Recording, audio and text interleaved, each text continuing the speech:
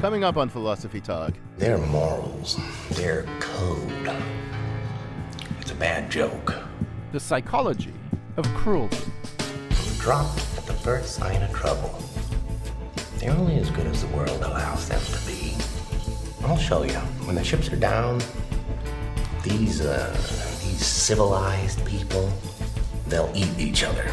Sweetheart, you're so cruel. The greatest cruelty happens when perpetrators forget their victims are human and treat them like trash. I think it's worse than that. Perpetrators can be cruel even when they remember the humanity of their victims. So what goes on in the minds of the truly cruel? Our guest is Paul Bloom, author of Against Empathy, The Case for Rational Compassion. You're so cruel. The Psychology of Cruelty. Coming up on Philosophy Talk.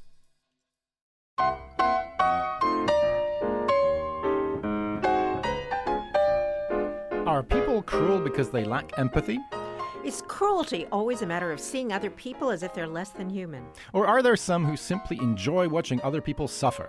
Welcome to Philosophy Talk, the program that questions everything. Except your intelligence. I'm Josh Landy. And I'm Alison Gopnik, sitting in for Ken Taylor, who's away this week.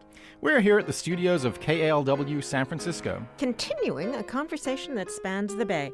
From Philosopher's Corner at Stanford, where Josh directs the Philosophy and Literature Initiative, to Berkeley, where I'm in the Psychology and Philosophy departments. So it's great to have you here today, Alison. You know, I'm particularly happy that you're around today because you're a professional psychologist, indeed a star psychologist, and today we're thinking about the psychology of cruelty. Great to be here, Josh.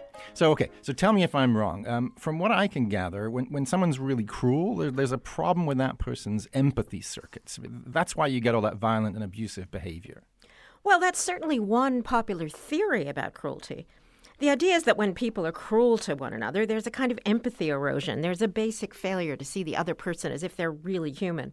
And when we don't see the other person as human, it's much easier for us to treat them badly. Right, exactly. I mean, so many awful examples of this. So the Holocaust, the Rwandan genocide. I mean, in cases like that, victims often get characterized as cockroaches or vermin, things that need to be exterminated by the perpetrators. Well, there's something to that, but, I don't think it's the whole story. Cruelty isn't always driven by a lack of empathy. Think about road rage.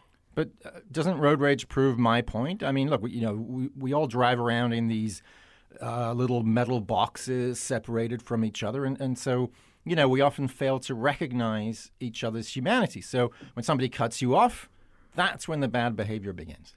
Yeah, but listen to what you just said, when someone cuts you off. Right. So what? So it's a response to something that someone else has done, something mean to you. Road rage is reactive. It's not like as soon as you get behind the wheel of a car, you suddenly start being mean to every motorist you come across. But if somebody cuts you off, if they're mean to you, that's a different story.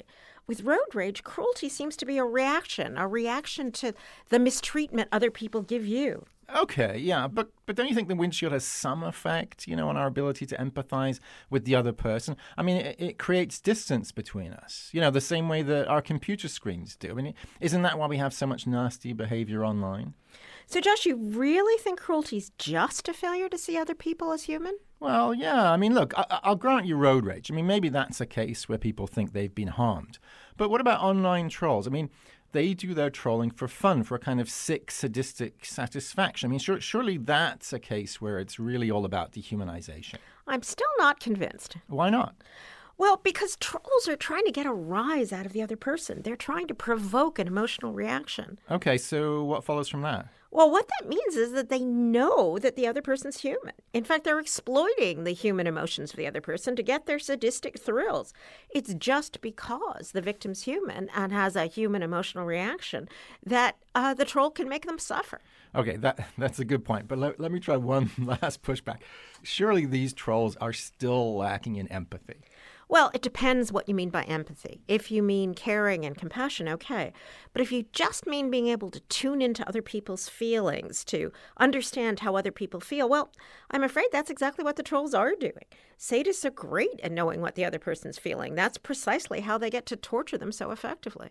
I knew I shouldn't have gotten myself into a debate with a psychologist about the psychology of cruelty. I bet you've enjoyed tormenting me, Allison. Oh, but I knew exactly how you would feel, Josh. Oh, touché. Well, we clearly have some work to do before we have a good sense of what's going on when people are cruel to each other. For example, when they troll each other online. Is online harassment about dehumanization? Or is it a reaction to injury? Or is it just the enjoyment of seeing other people suffer? We sent our roving philosophical reporter, Liza Veal, to find out. She files this report. And just a quick heads up, the report covers some somewhat delicate ground, so listener discretion is advised. Rafaela Gunz was in her early 20s when she started managing a private feminist Facebook group.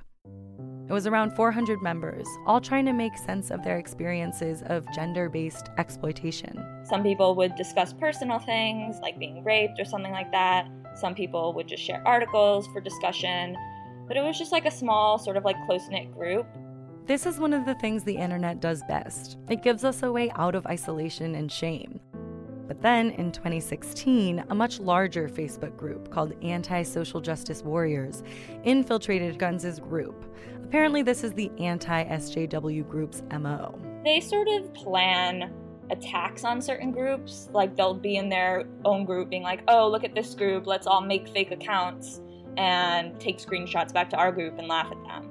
They infiltrated and then fed private posts back to their anti-SJW group, to people bent on mocking and humiliating the post's authors. This kind of cruelty is the other thing the internet does best. Here are some examples of what the anti-SJW YouTube world sounds like, though honestly, it's gotten a lot more tame in the last 2 years due to YouTube censoring. Let's face it, you don't have to be a cis-het white male. SJWs are triggered and offended by basically everything that exists. Never can she ever have a counterpoint brought to her attention. Never can something like that be said, because if she's ever questioned, then you're a misogynist and you're a sexist. Carrots? Too phallic. They reinforce gender norms. Wall sockets? Look how they are violated against their will by plugs. And the plugs derive power from this act of electric rape. And as for the death threats that she receives, I say this, don't bother. You want to know why? This is getting off on it.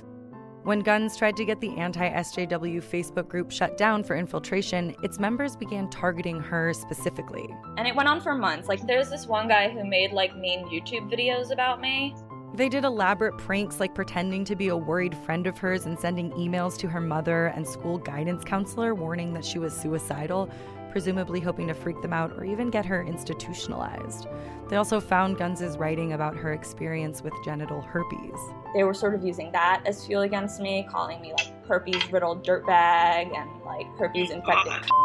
If the harassment was just words online, she could have tried to brush it off, but there was no way to know if the trolls constituted a threat in real physical life. They're probably sad and pathetic people. But then again, like, there are a lot of these like men's rights activist types who do have history of, you know, domestic violence and misogyny and things like that. It's really a gamble. Like, it could just be some kid wanting to be an asshole because he's bored, or it could be some grown man who's, you know, seriously disturbed and like really hates women. Gunz was most worried about being doxxed, that they'd find her identifying information, like her address, and put it online. Then any deranged, violent person would be able to find her. She became paranoid and anxious and full of rage. You can sit behind a keyboard and type what you want, and when you press send, like, you're sort of off the hook from seeing the person on the other end's reaction to it.